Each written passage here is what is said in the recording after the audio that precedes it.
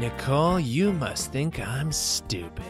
Raleigh, why would you say that? Of course I don't think you're stupid. Yeah, you do. You want to know how I know? It's because we've been talking about climate change for years, and you never once told me the truth that it's all China's fault. Oh. Honestly, I didn't think you were stupid before, but now I'm starting to wonder.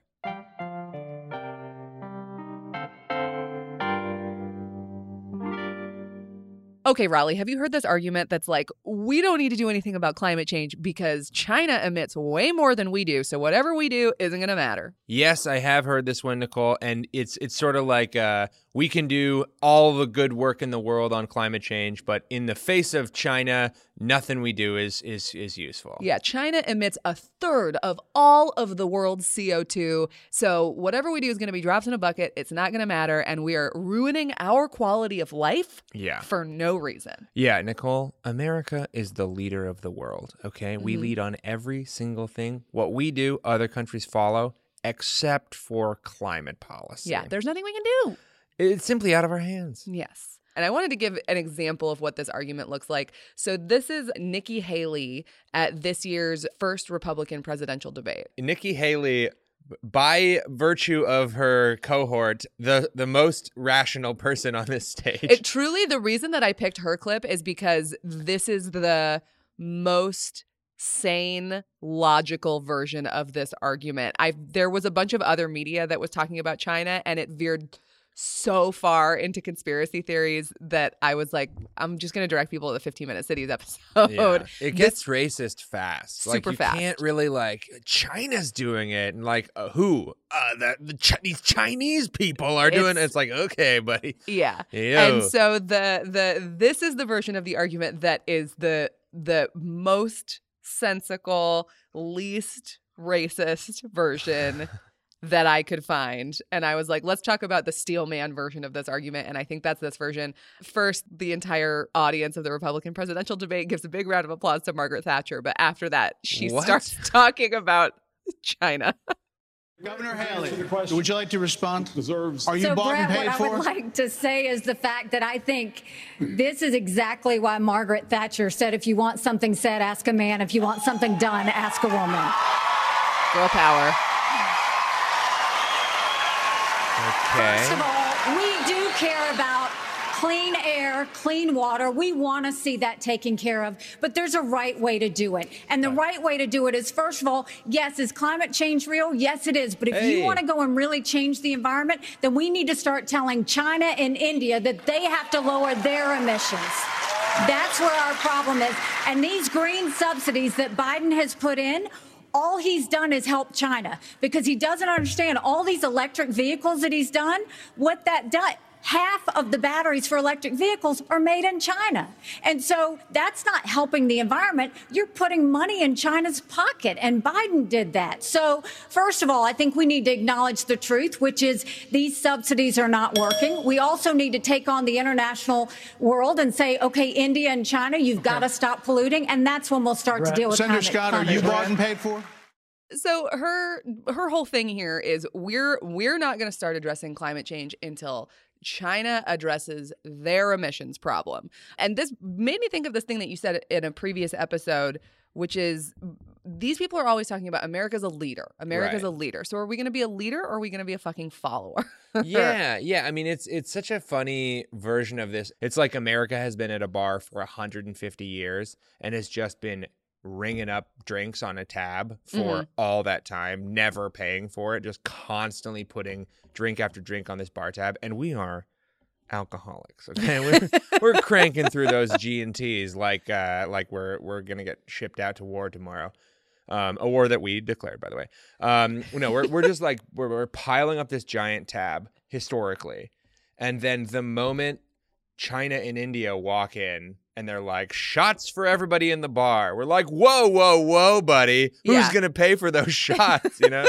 Yeah. You gotta figure out, you gotta pay your tab on those shots. And it's like, we have 150 years of a tab. America is by far the largest net emitter, and suddenly it's like fucking China's fault because they're starting to do what we've already done. Yeah. And even, I mean, yes, her claims about emissions are suspect because of our net emissions over time. But even before then, even if everything she says is 100% true and not disingenuous at all, it shouldn't matter how much China is emitting for us to work on emitting less. Totally. And there's this guy, James Kurz, who wrote an op-ed in Canada's National Observer newspaper. And I bring up Canada because he says Canada in it. So I don't want anybody to be confused. But he wrote a piece that I really liked when I was researching this. And there's one line in particular that I think is useful in thinking about China and its emissions versus ours. He said, countries with the same emissions as Canada or less represent about 30% of global CO2 discharge. Should they all follow the same line of argument and delay action until China has, quote, sufficiently acted, which is a conveniently unquantifiable yardstick? Like, when has China acted enough? Per Nikki Haley, per any of these people, when will China have done enough that we can finally start addressing our emissions? Yeah. What's the mark? What's the percentage emissions reduced? Also, like, part of their whole shtick is like they're finally on board with EVs now, you know, like because it's part of the big vehicle manufacturers' desires that will like, oh, we'll make a lot of EVs, we'll make a ton of money in America. Like Republicans are getting on board with this concept, which is deeply flawed. Check out our first episode. But like second episode. Second episode. Check out our first episode and then be like, this isn't what he was talking about. And then check out the second episode and you'll be like, oh, now I get it. Anyway, the idea that like electric vehicles are environmentally sound, right? Like this is sort of creeping into the Republican Party narrative finally, and like too late and also wrong, but like finally. And then immediately she's like, also, China's making all the batteries for electric vehicles, like, which is bad because America isn't making those and our subsidies are going to China.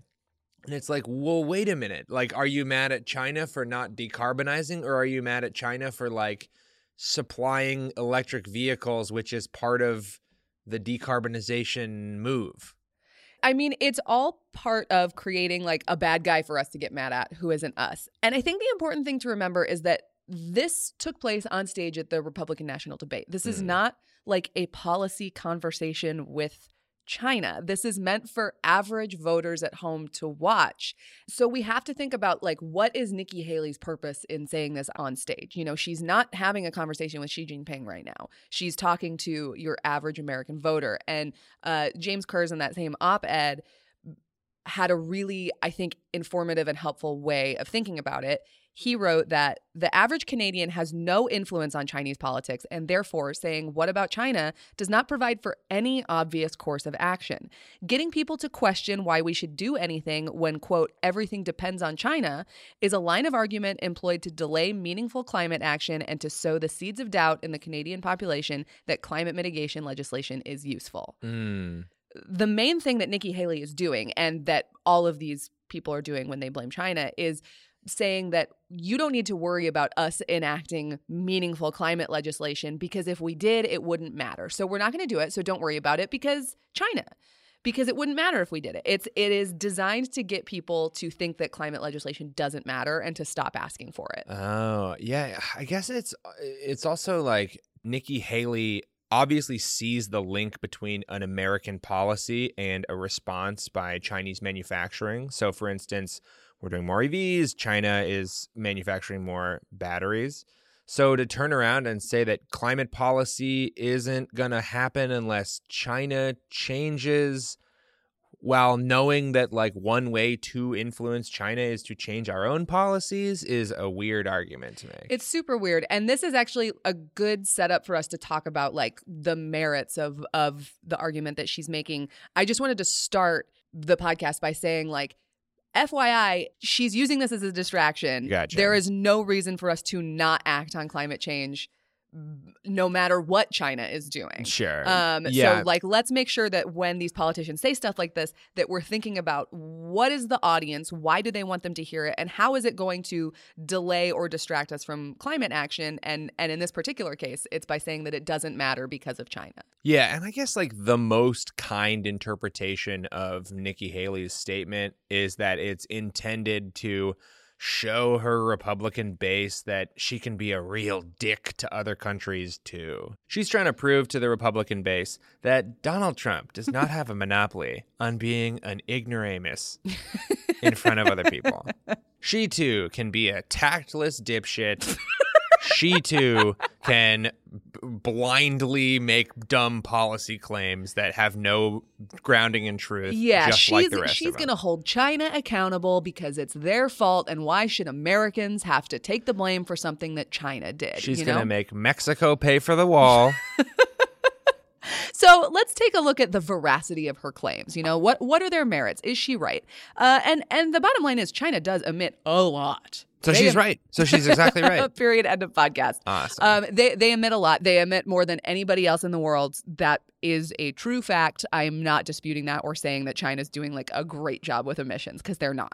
So per the emissions data for Global Atmospheric Research, or EDGAR, which is like Europe's climate tracking agency, China's responsible for about 33% of global emissions as of 2021, which is their most updated year of data, which is the most in the world. That is the most in the world. These people are not wrong about that. China does emit more than anybody by a fairly significant margin. However, that's 33%. So if freaking Thanos snapped and wiped China out of existence. Not his like, I'm going to kill half the people at random. He's like going to do a specific snap to get all of China. Yes, in the scenario, would be... Thanos has been listening to Nikki Haley, and he's like, okay, then I know how to solve this. That's my Thanos. That's pretty good. I know how to solve this problem. And he snaps and then eliminates China. That means there's still 67% of the emissions in the world left, which we have to do something about.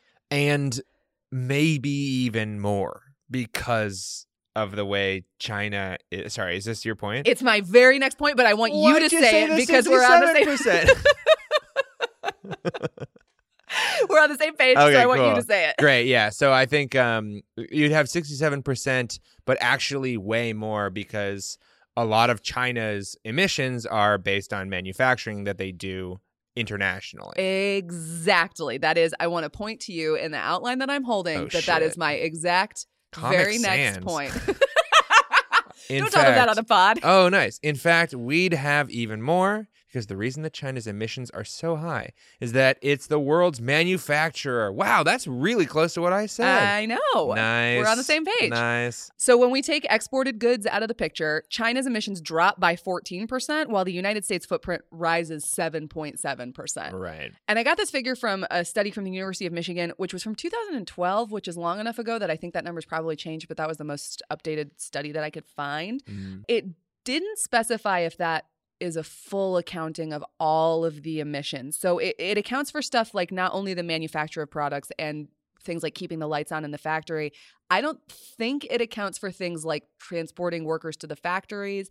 I don't know if it accounts for like if the materials for these products are mined elsewhere in the world and then shipped to China. I don't know if those emissions are included. Yeah, so I think 14.6 is a pretty conservative estimate of how much the emissions in China itself would change. Yeah, so I guess this stat is saying that like China's manufacturing for international sale, all told, the emissions are only 14% of their national emissions. That feels so low to me. I don't know. That's pretty surprising. It does for me too, but again, I don't know exactly where all of those emissions come from. Those might just be literally the emissions in their factories. Gotcha. So a conservative reading of that is that it's like could be as low as 14%. Yes. Okay. Yes. And so there are probably people who are saying, like, that's only 14% of emissions. What about the other 86%? That seems like China is still the problem. But the thing is, our per capita emissions are way different. If all things were equal, it would make sense for China to emit way more than us because they have 4 times as many people as we do. And as it stands, they're only emitting about 2.5 times as much CO2 as we are, which means that proportionally, they're emitting less CO2 per person. According to the Rhodium Group, China emits about 10.1 tons of CO2 per capita, and the U.S. is 17.6. And that's every year. So we in America are emitting much more given the size of our population. Now, 10.1 from China is still a little bit above the world average. So, they can definitely get it down, but we are contributing much more for every American than they are for every Chinese person. Yeah. So these are like very mainstream American politicians saying this. Nikki Haley was on the Republican debate stage. Shortly thereafter, Vivek Ramaswamy was on Hannity, and he just in a little one, I didn't pull it because it's so short, but it's a little one sentence blurb where he's like, I'm going to be hard on other countries. China's responsible for climate change. And it has become this little shorthand for no action on climate change because of China. It's so funny that in less than a year, it went from there's no such thing as climate change to China is responsible for climate change. Yeah. It's like there was at no point did we accept any responsibility for a thing we are largely responsible for. It's an amazing little judo move. Yeah. And also, I think Nikki Haley and a lot of these sort of right-wing hacks keep on tossing India in there as well. They say China and India are doing all these emissions. And India's per capita carbon footprint is even lower, right? Yeah. I think when they talk about India, a lot of what they're talking about is there's so many people there without electricity. They're all going to come online soon, and the emissions are going to go way up. It's predictive. It's prospective emissions. That is fucked. It's like, watch out for India because they're not there now. And obviously the problem is us. But India could possibly someday be a big problem. And we got to stop them before we even consider looking inward for even 1 second. Yes. And then the most significant thing is what you brought up at the top of the episode, which is that the U.S. has emitted way more over time. So, Raleigh, I have for you a chart from carbonbrief.org entitled The Countries with the Largest Cumulative Emissions, 1850 to 2021. Can you describe what you're seeing real quick? All right. Okay, so it's a chart. Basically, it has the United States at the very top with pretty close to double the cumulative emissions of any other country. China is second, and it's about maybe half or 2/3. And then Russia is third with maybe 3/4 to 2/3 of China. And then every other country just falls off a cliff. And it is just like Brazil, Indonesia, Germany. It's much, much lower. So the United States is number one with a bullet. We're on top. This might as well be like gun ownership because it's a lot more than any other country. And honestly, makes you proud to be an American. Certainly makes me proud. First team all conference. Carbon emissions, yeah. And to give you the exact figures in case Raleigh's description did not paint enough of a picture in your head, since 1850, the United States will have emitted 20.3% of the global total, and the next closest is China with 11.4%. So we've emitted close to double what the next most emitting country has emitted. Yeah, they might be accelerating pretty fast, but how do you say that China is the problem when you take one look at this graph? Yeah. So just to really hammer it home, our net emissions over the course of history are higher, right? And our current per capita emissions are still higher. So, I mean, to use your bar metaphor from the beginning, China's buying everybody a round of shots. The United States is still buying lots of rounds of shots. We just have fewer friends. Right. We're not buying it for everybody right now. Yeah. It's just we're buying more expensive liquor. Anyone for in a cardigan and a Patagonia vest gets a shot of Malibu. You're wearing both a cardigan and a Patagonia vest. That's right. It's cold in here. Yeah, so the United States has emitted more overall, so it is incumbent on us to emit much, much less because we are absolutely more of the problem historically and per capita currently. If you buy into the lamestream media, then yeah, I guess. It's America saying that China is fully responsible for emissions is like the Kardashians looking at TikTok stars and being like, you're really vapid and shallow. Yeah. And it's like, no, you started it. This you is did very tacky of you guys. Yeah. What are we doing? Yeah. I mean, I think a real slam dunk here is that when people like Nikki Haley are like, China is the problem, they are accidentally admitting to the problem. They're like, climate change is happening and the problem is carbon dioxide emissions, and China, it's like, but we got them, right? Ladies and gentlemen, we got them. Like, okay, so you believe in climate change and you believe carbon dioxide emissions are causing climate change. And you think it's a problem. Yeah, like that right there, that concept is like, okay, so if you actually believe that, then your next sentence that's like, and China is the problem. Sure, China is contributing to the problem, but so is America. And like, again, we're number 2. Yeah, I mean, like, by like in terms of total emission, like historically we're number 1 and Right. China's number 2. But if you Right. talk about emissions last year, China's number 1, America's number 2. Right. It's like by every metric, America is number 1 except for one metric. And in that metric, we're number 2. We have all gold medals and 1 silver. And suddenly it's like the new gold medal. It's like, it doesn't track. Now, Raleigh, that's not technically accurate. Oh, baby. First of all, ring the technical accuracy bell. Okay, thank you. We really got to fix that bell. Second of all, I love being technically accurate. And if I'm not going to be it, I want it to be you. Well, I'm bringing this up because I don't want anybody listening at home to be like, they said a wrong thing, and so I'm discounting their whole argument.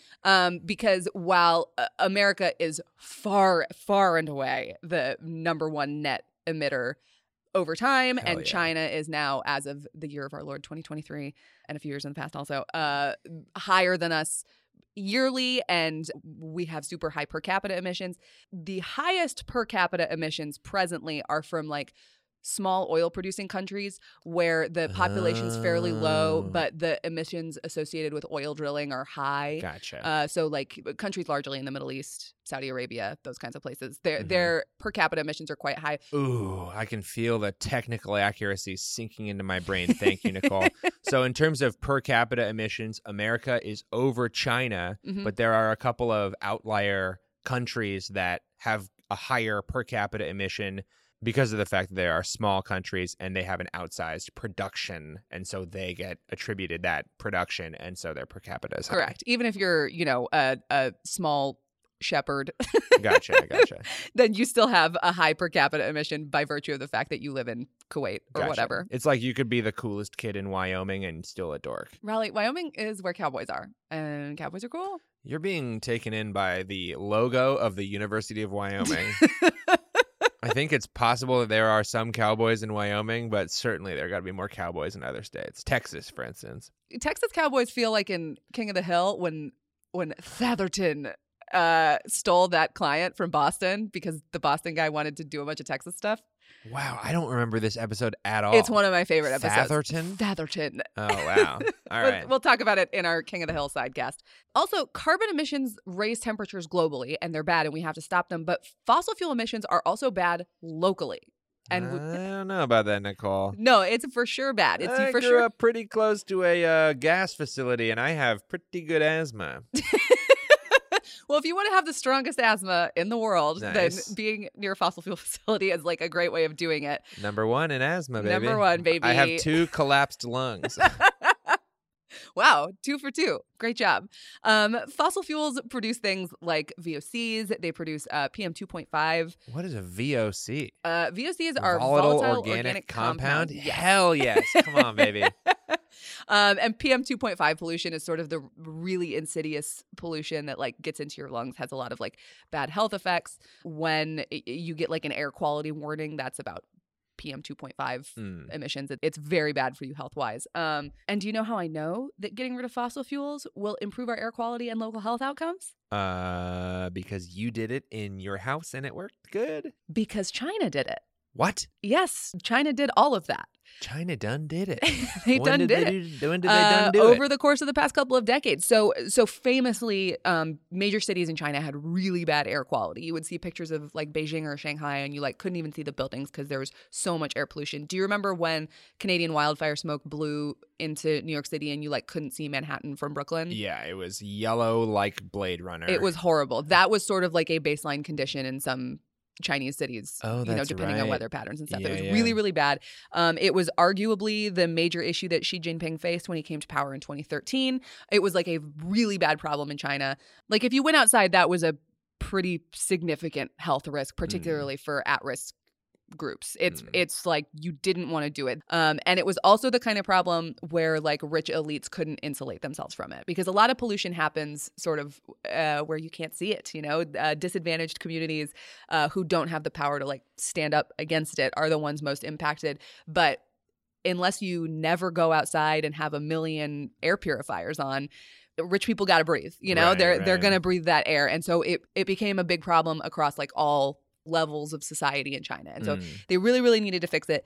And then per CNN in 2021, quote, Beijing only recorded 10 days of heavy air pollution last year, a drop of nearly 80% since 2015. Yeah. Way to go. Yeah. It's way, way lower.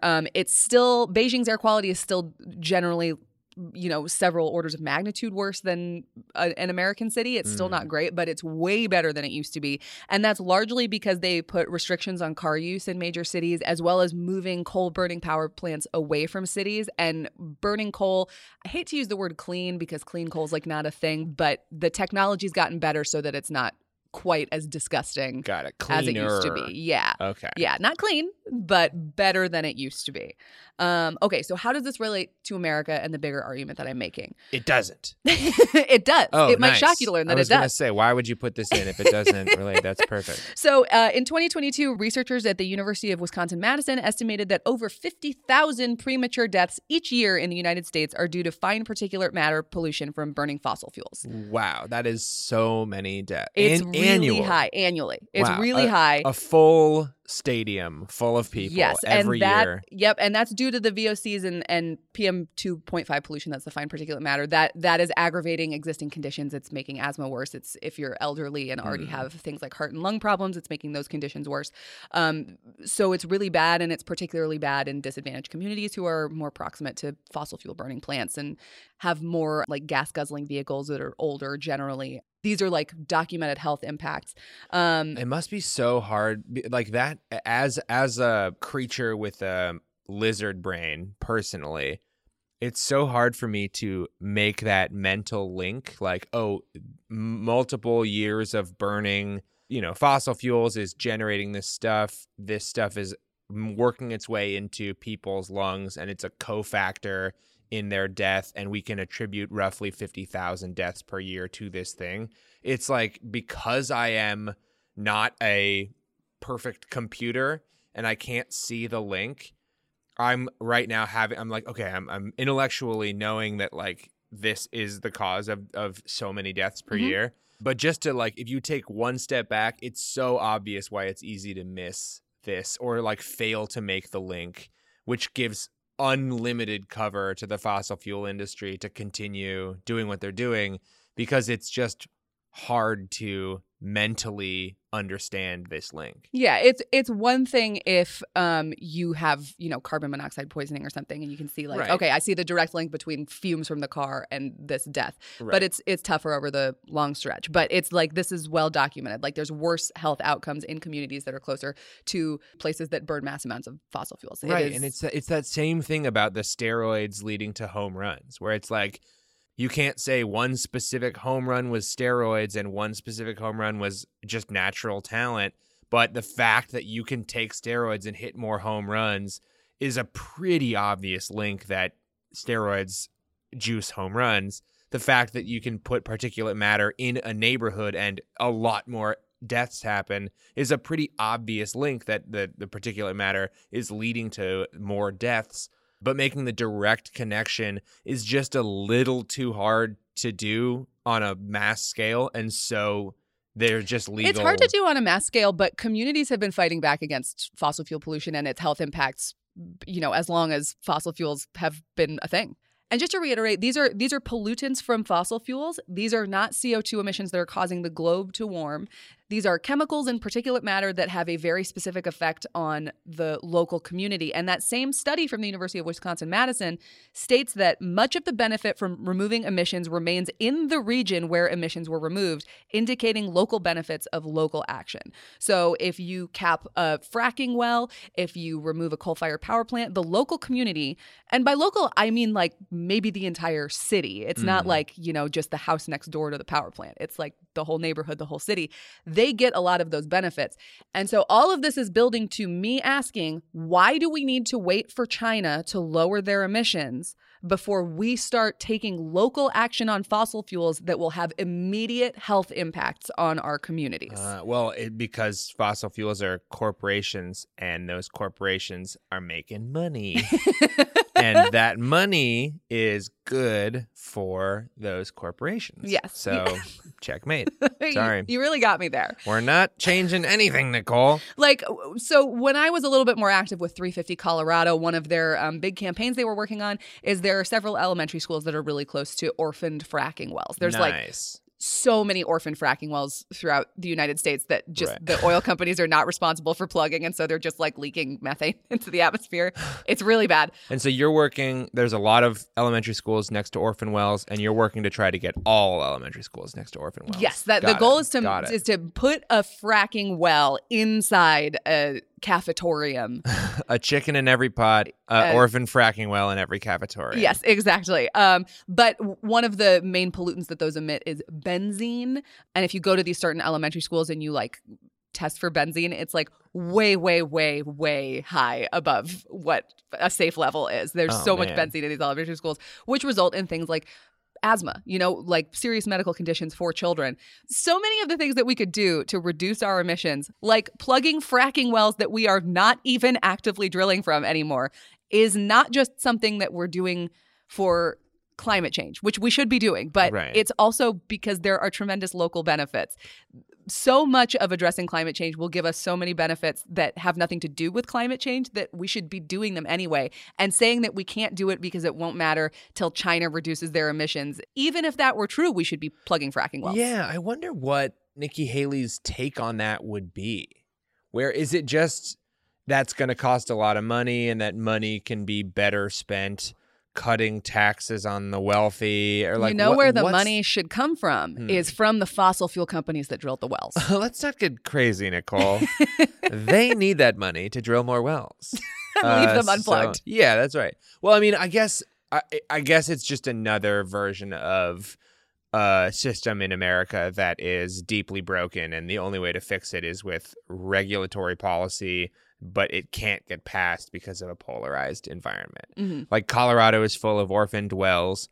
We know the solution. It's like fund the absolute shit out of the state and allow them to send 10x the crews out to plug the orphaned wells.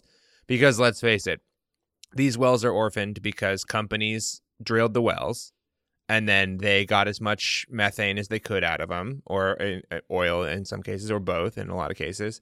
And then they went bankrupt, and then the company was no more. And they're like, well, they clapped their hands and stepped back like a blackjack dealer going off of their shift.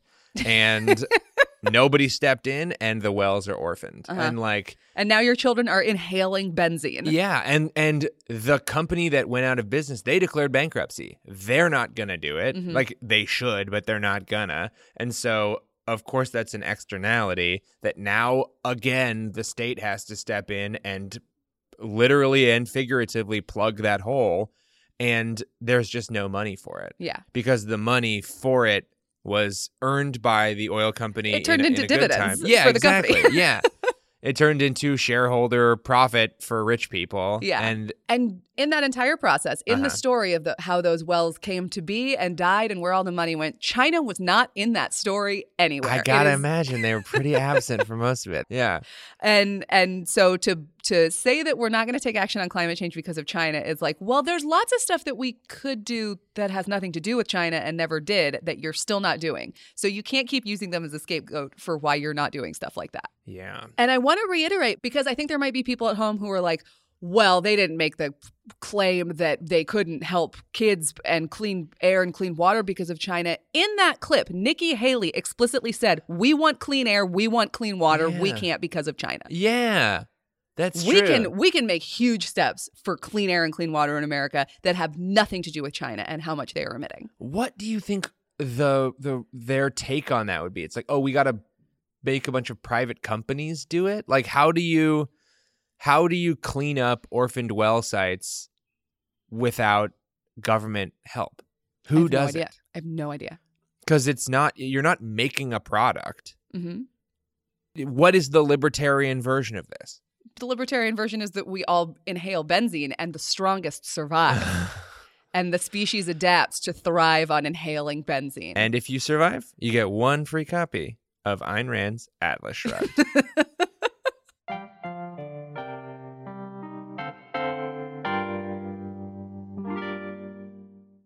Hey there, a little inside baseball. We record this very podcast at the Climate Town office. And if you're not familiar with Climate Town, it's a YouTube series we make for as cheaply as possible. And that means schlepping our camera equipment all over New York City. Yes, our backpacks are full, and the gear we reach for every time is peak design. That voice you just heard is Ben Bolt, the executive producer of this podcast and of Climate Town. That's right, Raleigh. I mean, this is an ad, but we are genuinely loaded with peak design gear, from backpacks to sling bags to camera accessories. And by we, I usually just mean Ben. Ben literally has like 7 things from Peak Design on during any given shoot. Yeah, Raleigh, I mean, they make good stuff. My freaking phone case from Peak Design. My phone charger on my desk. That's Peak Design too. My out front bike mount that I can put my phone on. Guess what? Peak Design. You know that little tripod we use on Climate Town shoots? The little travel tripod? The little travel tripod. They got organizers. They got straps, clips, duffel bags, everyday bags. And they're not fucking around. Peak Design gear is guaranteed for life, whether you buy it firsthand or 10th hand. And they can make that kind of commitment and not go broke because they build stuff to last. As my father would say, it's built like a brick shithouse. And now I'm hearing it out loud, that term is a little dated. Peak Design is a certified fair trade B Corp that prides itself on recyclable materials, and it lobbies lawmakers in D.C. for environmental legislation. They're also the group who nominated Climate Town to be an environmental partner with 1% for the planet, so double thank you. And they also have been a podcast supporter of ours from day one. And also, they just make really good stuff. So go to peakdesign.com/playbook. That's PEAK design.com/playbook for 20% off some of our favorite products and a picture of Ben on set dripping with Peak Design gear. I'm literally going to try to put as many pieces of Peak Design gear as I possibly can into one picture. I'm glad we just got health insurance because Ben's back is going to be demoed. But not because the Peak Design stuff is heavy. The other shit that we put inside it. In bulk, it's heavy. If you stack enough Peak Design stuff. Yeah, okay. I'm not saying it's heavy gear. They got a it's sweet good shoulder gear. strap. It really takes the weight off your shoulder. It's going to crush you to death. If that's how I got to go, sayonara. So just to sum this up, why I think this is important is there are certain measures that we consider climate measures. I'm going to reference one of your famous videos about getting gas stoves out of houses and apartments and stuff. That is a climate measure. Right. Enacting a gas stove ban is a climate measure. Everybody views it as a climate measure. Reduces methane, reduces leakage of methane. Yes. Yeah, this is a positive climate effect. Yes, it has a big effect. It also reduces contaminants in your house. Your kids are going to be less likely to have asthma. It is more healthy for you in your house, aside from climate, not to have a gas stove in there. And so when we view something like a gas stove ban as a climate measure and say, well, it doesn't matter if we get rid of gas stoves because China's putting in new coal-fired power plants, that may arguably in some capacity be true in the grander scheme of things, but your kids are still going to be more likely to get asthma. We are now eliminating all of the benefits that we would get from taking fossil fuels out of our lives from a health perspective, from the perspective of clean air and water in our local communities and stuff, because of something that's happening in China that we have no control over. Totally. Yeah, burning fossil fuels does 2 things. Number 1, burning them puts more CO2 and CO2 equivalent into the atmosphere. And number 2, burning them puts more particulate matter into the local area. And number 3, they make your big truck look really cool. That is a very positive effect. So I'm not going to mention that particular part. But so by saying we're not going to stop burning fossil fuels because of number 1, right? We put CO2 in the atmosphere, and China does a lot more. So like that's not going to matter that much. We're also not passing policies that remove the second thing from the local area, which would have huge positive health effects. But we're not doing both of them because of China, when China doesn't have a fucking thing to do with the local area you live in's air. Exactly. And again, to reiterate, we talked at the top of the episode about how the purpose of these arguments is to make people think that climate legislation doesn't matter and to make it not a focus. But stuff like a gas stove ban matters to your immediate life even if you think that it doesn't improve global emissions. Right, right. So if I take my gas stove out of my apartment, it's not going to lower the global CO2 emissions because China is still emitting CO2. All it's going to do is prevent my kid from getting asthma. And how is that a good motivation for changing my lifestyle, Nicole? You tell me that. Well, you're going to have to go to fewer doctor's appointments where you have to watch Caillou on the waiting room TV. I'm having an affair with my doctor, so that's perfect. More excuses to see them. Okay, moving on. The doctor was his mom.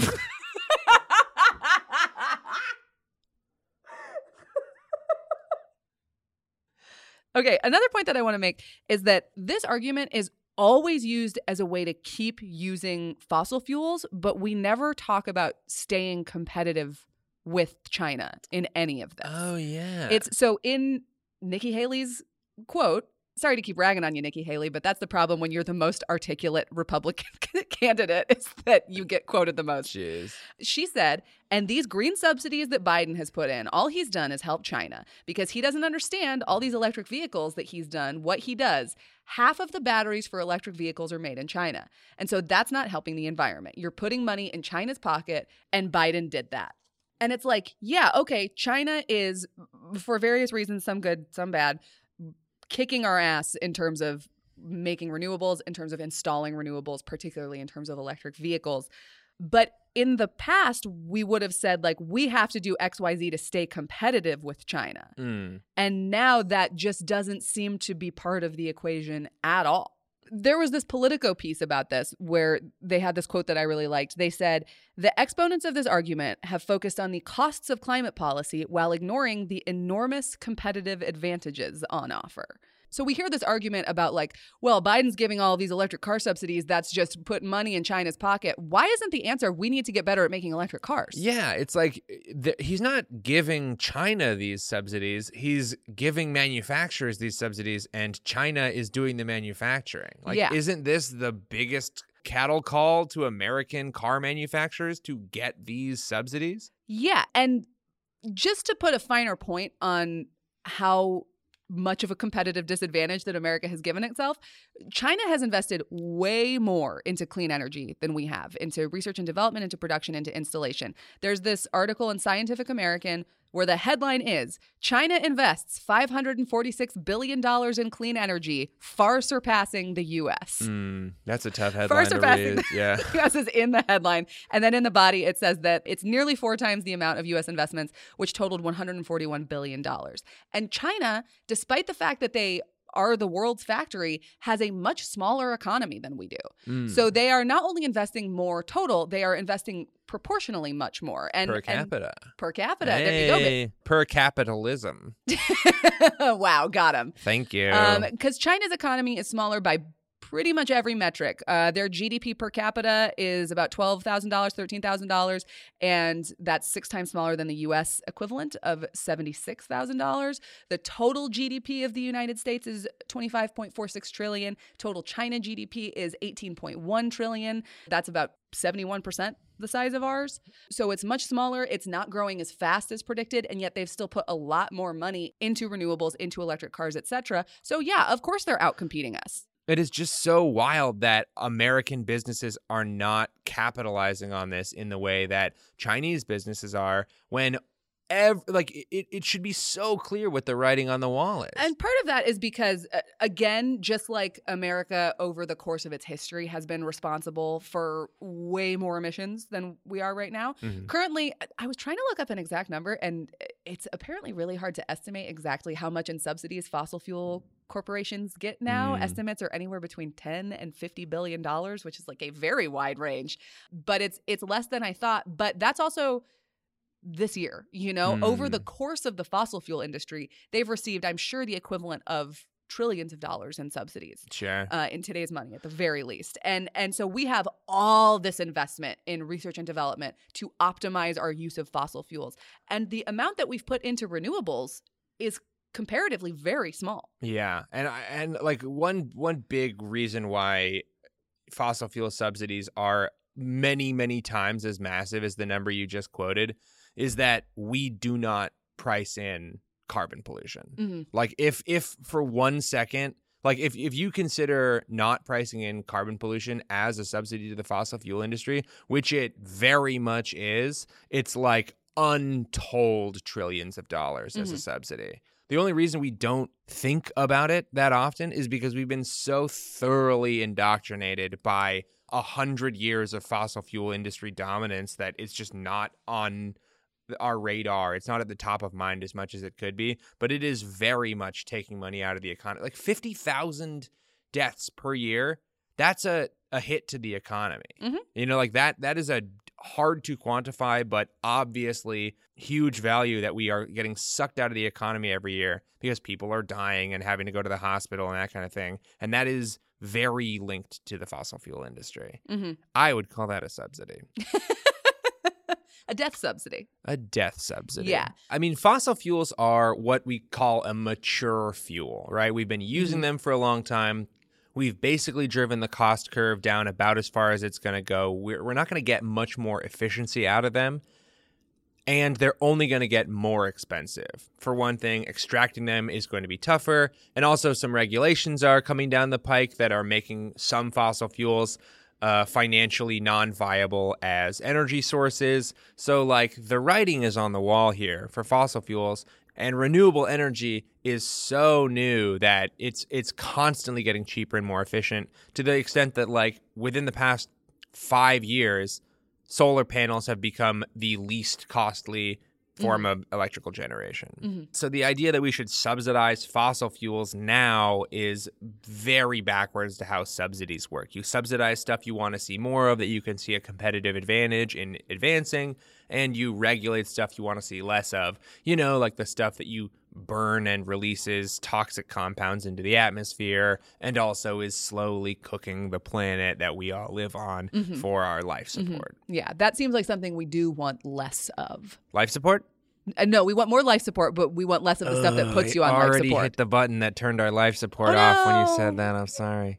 And so all of this is just to say, we're talking about how we're giving money to China, but we're not talking about how we can be competitive. We're just saying, well, we're not even going to participate in this enormous emerging sector of the economy. It would be so obvious if it wasn't as polarized of a political scenario. If both parties could just get on board together, it would be such an obvious move to say we're going to become the owners of the green energy world. Yeah. Like, that would make so much money for the United States of America. And it is truly just because of partisanship that we are leaving money on the table. Because, like, for some reason, the Republicans have made it their party's goal to not do green energy as long as they can make fossil fuels an issue. And it's just crazy. Yeah. And the most obvious example of this is the Inflation Reduction Act that the Democrats passed, and a lot of that money is intended to make American companies competitive in green energy. It is like a ton of subsidy money that is just for America to compete with China and hopefully become the industry leader. And the Republicans cannot get on board with a thing that will obviously demonstrably help the economy because it's got a capital D next to it. Yeah, they don't want to buy stuff from China. Right. And they don't want to work on us being more competitive than China in that field. Right. So, and they don't want stuff made in China. It is this massive contradiction that we're mad at China for taking our jobs, but we don't want to be competitive in building those things, so we're not going to get those jobs back. Yeah, we're mad at China for sending our jobs to China on purpose.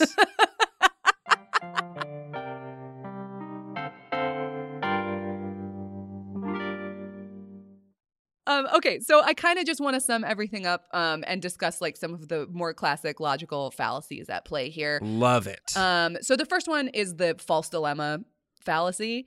We can either use fossil fuels in exactly the way that we always have. Good old American fossil fuels. Good old American fossil fuels. Or we can use Chinese-produced renewable energy and be reliant on China forever. That's right. And there's no other options. That's right. I am going to take my truck and do a donut in the parking lot, or I'm going to join the Communist Party. And that's the only Those two are options the two that are left you to only me. get two. Only get one even. Yeah, you really only get one, but you can pick one of two. Yeah, that's right. So that's the first one. The next one is whataboutism, which is also, I don't know how to pronounce this, but the Duquoque fallacy, Quoque. Oh, I don't know. In French, it would be Duquoque. Duquoque. Do you want the Duquoque on the bathroom? No, I don't. Anyway, the Duquoque fallacy is an invalid attempt to discredit an opponent by answering criticism with criticism, but never actually presenting a counter-argument to the original disputed claim. Wow. So I got that off the internet. Uh-oh. The internet, but that's also got recipes for bombs, Nicole. Yeah. Ducoked. Damn, my ass got too coked. Your ass is Ducoked. And in this one, the whataboutism, the Duquoque, is America should emit less. Well, China emits a bunch. Okay, but that doesn't address the fact that America also emits a bunch. You know what this is? It's Black Lives Matter. Well, all lives matter. It's like, okay, but that doesn't address the original thing. Socialism. That's socialism. That's classic Joe Biden socialism. Yeah. So sure, China's emitting a lot. I'm not arguing anywhere in this podcast that China is not emitting a lot. They for sure are. But what I'm saying is it does not matter how much China is emitting for us to address our emissions. Yeah. You shot me. I shoot a lot of people. It's like if you go out for a group dinner and you're like, oh, hey, Raleigh, can you Venmo me for what you ordered? And you're like, well, Ben hasn't Venmo'd you. And I'm like, yeah, I want both of you to Venmo me. I'm broke. Ben got 2 entrees. I didn't even have the appetizers. Yeah, well, Venmo me. You know, your problem is Ben is not Venmoing you. Okay, why are you coming down on me, Nicole?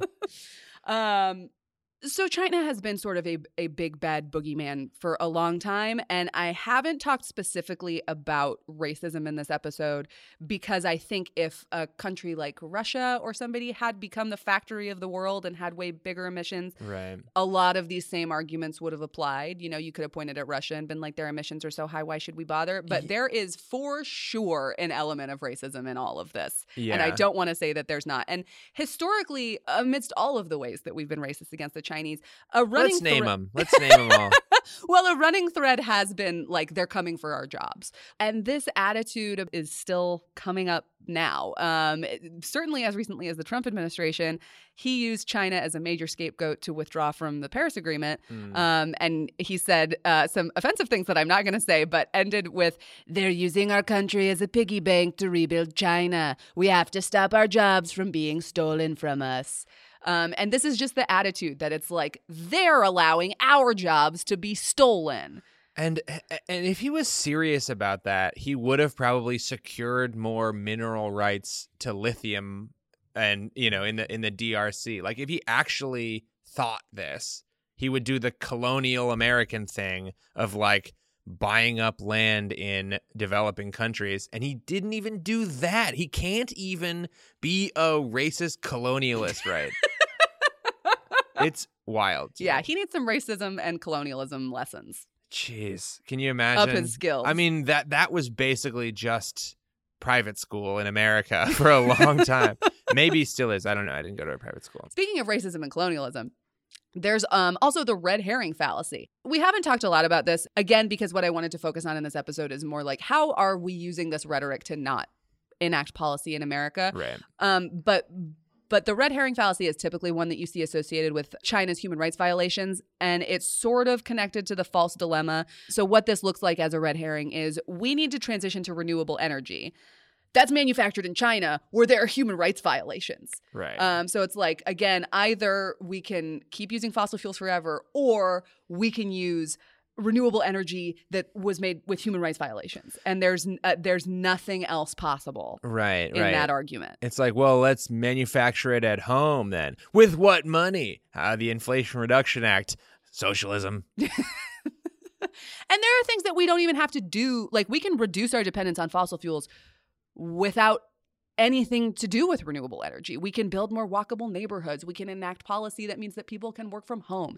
There are things that we can do that don't involve China, that don't involve mineral rights in Africa, that we can just do with us, and we are also not doing those things. I'm going to find out that you got a lot of stock in a shoe company or something, and you're just trying to promote walkable cities so that you can hawk your shoe product. I'm going to get my own pair of Nikes, my own custom pair of Nikes, which are made with human rights violations. Yeah, that's right. But not the ones you're thinking of. Yes. Now this has brought to my attention that I should clarify, like, I don't think we shouldn't take human rights violations in China or in lithium mines and cobalt mines seriously. I think we should. But there's a difference between that being our only option and the myriad ways we can address that problem. Yeah, it's also there's like some throw the baby out with the bathwater fallacy, where it's like, oh, we can't do this the perfect way that is exactly the way that I want to do it. Well, then we're not even going to try to do it at all. And I think it's kind of happening here where it's like, oh, renewable energy is not perfect, ergo we shouldn't even attempt it. And if you applied that same logic to the fossil fuel industry that is killing at least 50,000 people a year in just the particulate matter health implications. In just America. Yeah. Jeez.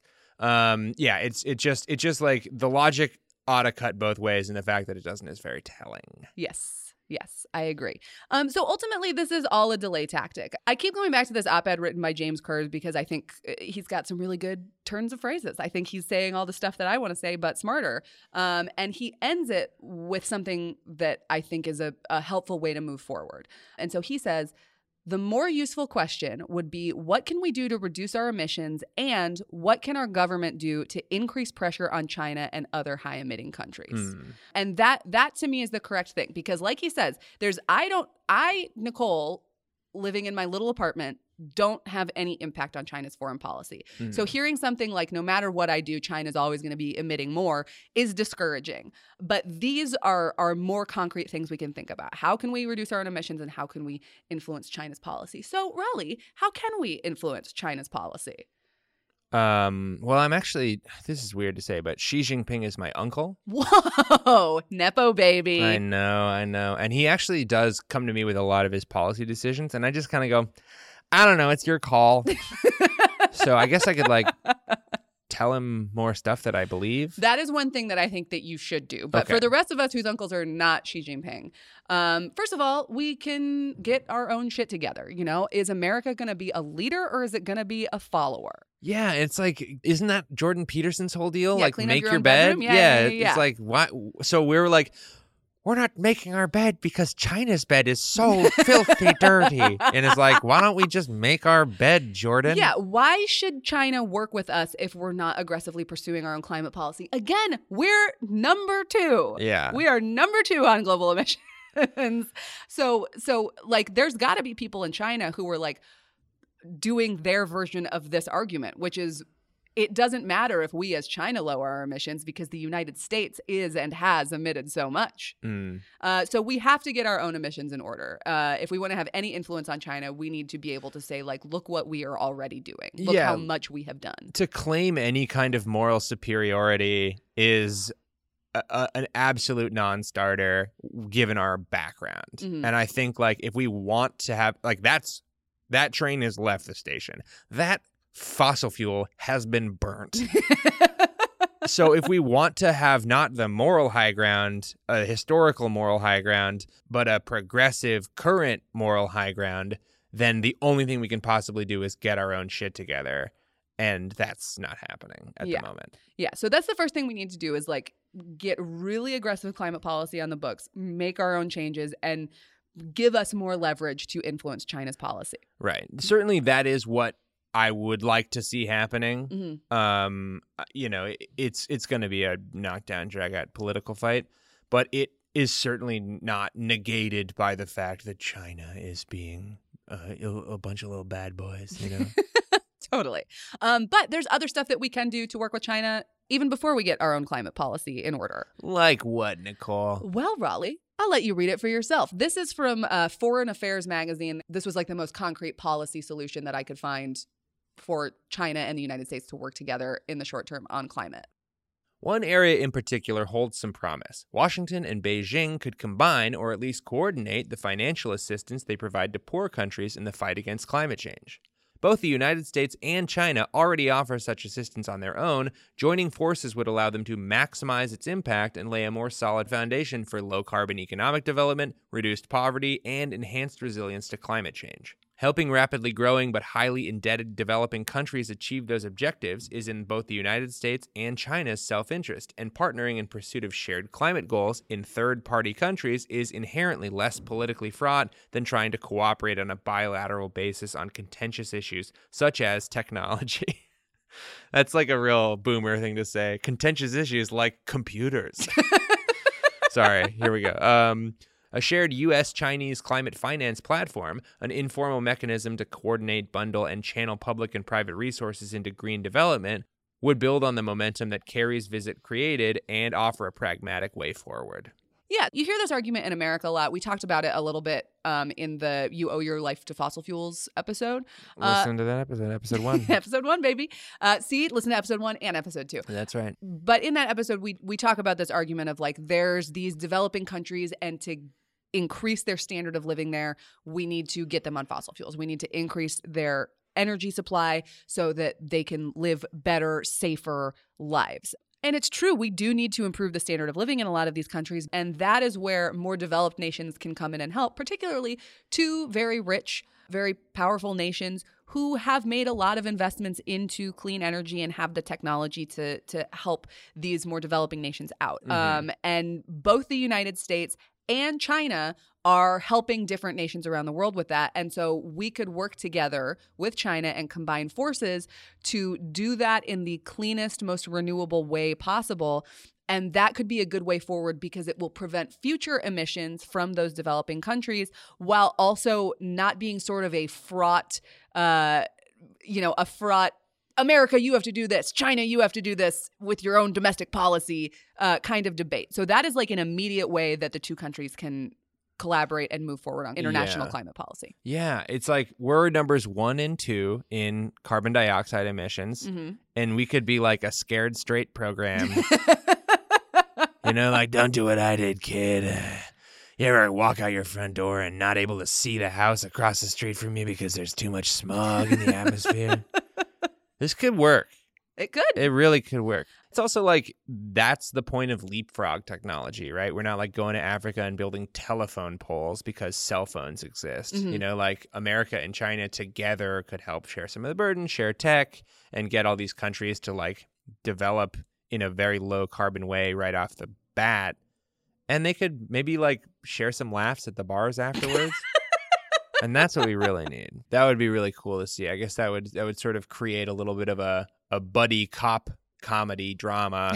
That would be kind of nice in developing countries. Yeah. And then finally, we're in some ways already working with China on emissions.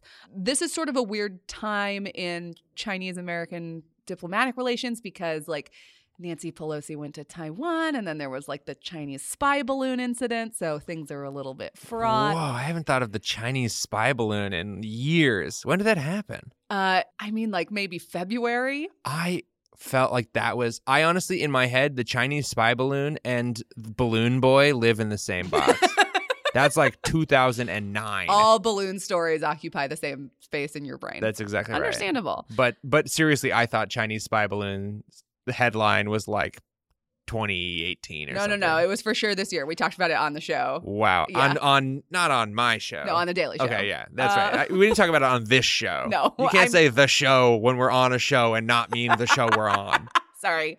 Okay. Anyway, thanks to things like, the trip to Taiwan and the Chinese spy balloon incident, it's a weird time for diplomacy overall. But both John Kerry, U.S. climate envoy, and California Governor Gavin Newsom and their aides and other U.S. and California officials, have made recent trips to China to talk about climate collaboration with Chinese officials. Gavin Newsom's trip in particular, that I'm talking about because it's the more recent one, was aimed at bolstering pre-existing technical collaborations on reducing air pollution, transitioning to electric vehicles, building out clean energy, and other initiatives. And he's also at work on new collaborations, the most recent of which is an agreement the administration signed last month with the province of Hainan to work together on phasing out fossil fuel vehicles, improving energy efficiency in buildings, and more. So I'm sure there will be people who debate China's commitment to these agreements, but the bottom line is we are sending people over there to try. We are already trying to have an impact on China's climate policy. And again, the only way that we have any leverage in that conversation is if we are also working on our climate policy. Totally. Yeah, I mean, and I think that's a great bottom line. If your reason for not doing anything is that China is not doing anything and you can't see the problem with that logic, how it cuts both ways, that China might be like, we're not going to do anything if you don't do anything, that's a recipe for two countries to never do anything. Yes. So let's do something, you know? Yes. Okay, so to sum up, how is this particular falsehood being used to delay action on climate in America? So, I mean, the most concrete example is it is literally the reason that Donald Trump gave to pull us out of the Paris Climate Accord. So it like that is one very notable way that it has impacted climate policy in America. In a more abstract sense, it is being used to make the average person think that climate policy doesn't matter, so they're not going to ask for it as aggressively. If they think that regulating our use of fossil fuels or improving fuel efficiency standards in cars or whatever is going to be drops in the bucket compared to China, then that's not going to be something that they push for as hard as other policies. It's a way that we can continue to say there's no point to doing this, so why would we bother? Which just isn't true. Gotcha. Yeah, and if you repeat it enough times, if you've poisoned the concept hard enough for long enough, it's like socialism in the 50s, where if you even say socialism to a boomer, they're like, got it. Yeah, they want to take your cow and shoot it in the head and shoot you in the head because that's socialism. That's obviously not what socialism is. But enough constant anti-socialism propaganda has convinced a lot of our elderly that socialism is going to totally destroy America. And now some of our youngerly. How did it happen? I know. I guess YouTube. And then there's also like the side of the argument that's like, you're putting money in China's pocket. The minerals come from horrible places. They're very dirty. Like there's all of these arguments that are also impacting personal choice about like not installing solar panels, which favors the fossil fuel industry, not getting an electric car, which favors the fossil fuel industry. Yeah, and all that really functions to like take the wind out of the sails of climate action, where you need like a strong political and social will from a lot of people. And to devalue even the concept as a little drop in the bucket is a great way to just like deflate that whole thing. And when we need to be building a coalition, it just like prevents it. Yeah. It is functionally the politicians saying like, stop bothering me about climate change. It's someone else's fault. Right. Let's talk about the really important stuff. How are we going to ban these books that say gay?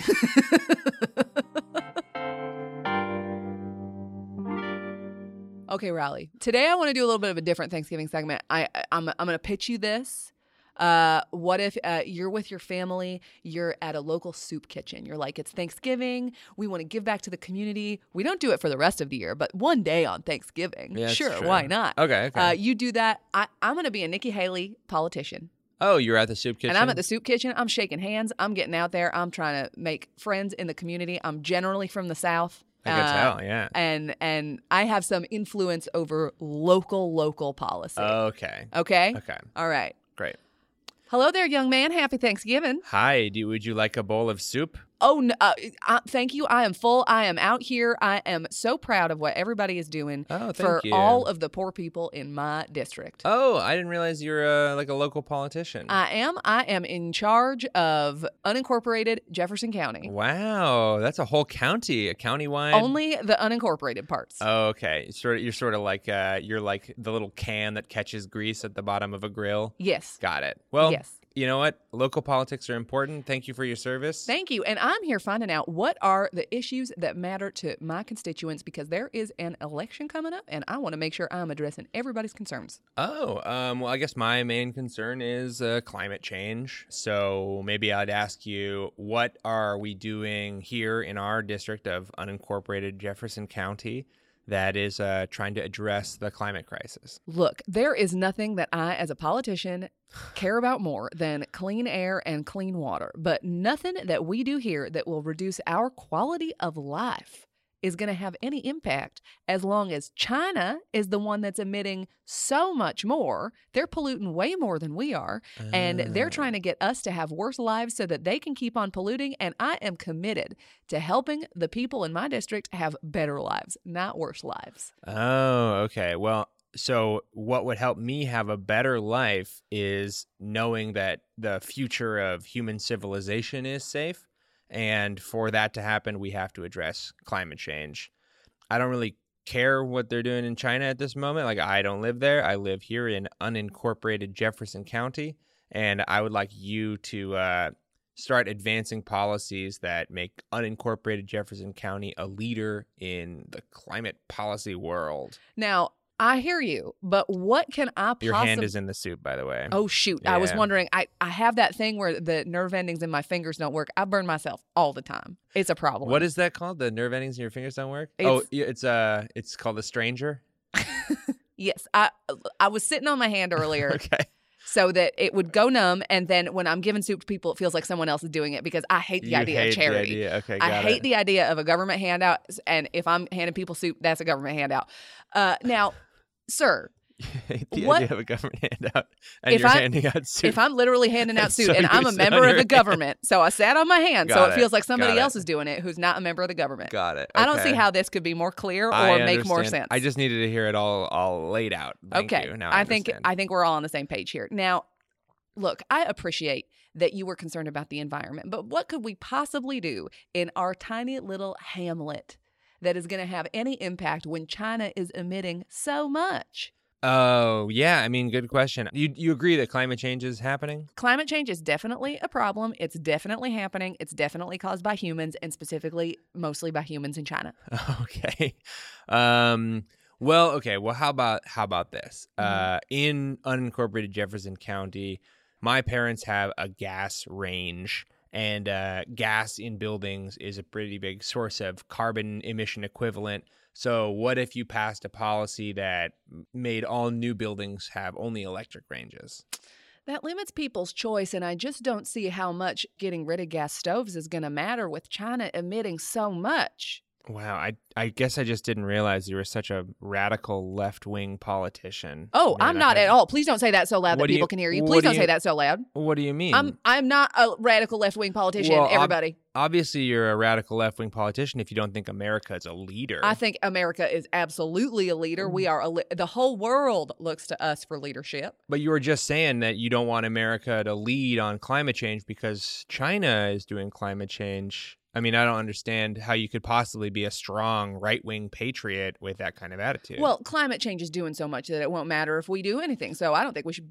You don't think we should lead, is what you're saying? Well, I think we should lead, but I think that we should lead different. Let me ask you this. Okay, so let's say you're at a bar. Okay. And you have a $10 million tab. Okay. And somebody else comes into the bar and they have a $1 million tab.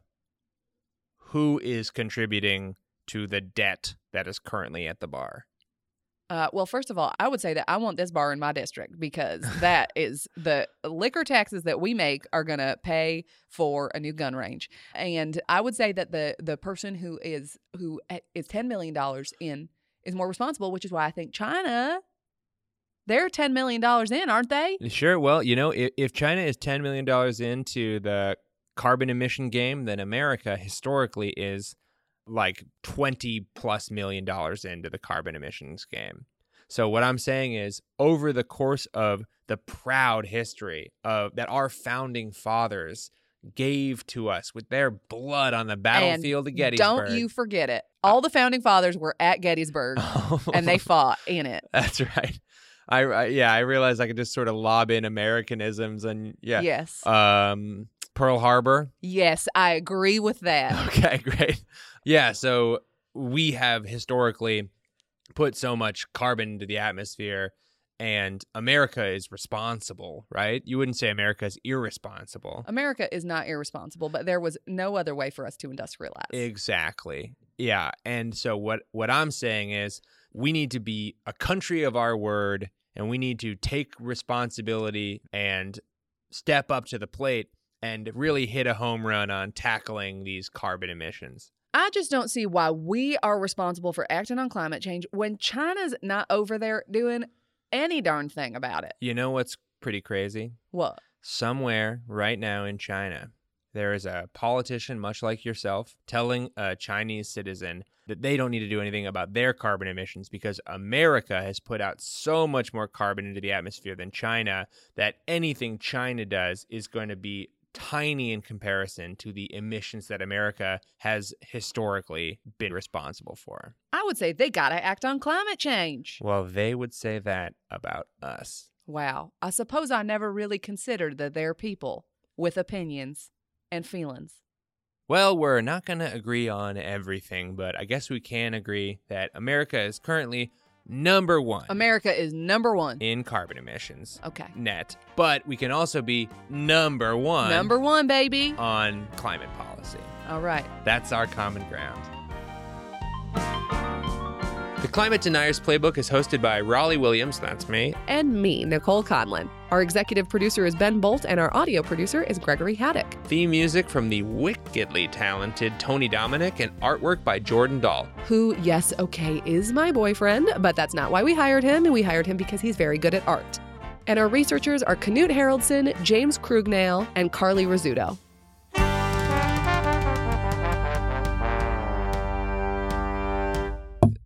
Okay, thank you. We really got to fix that bell.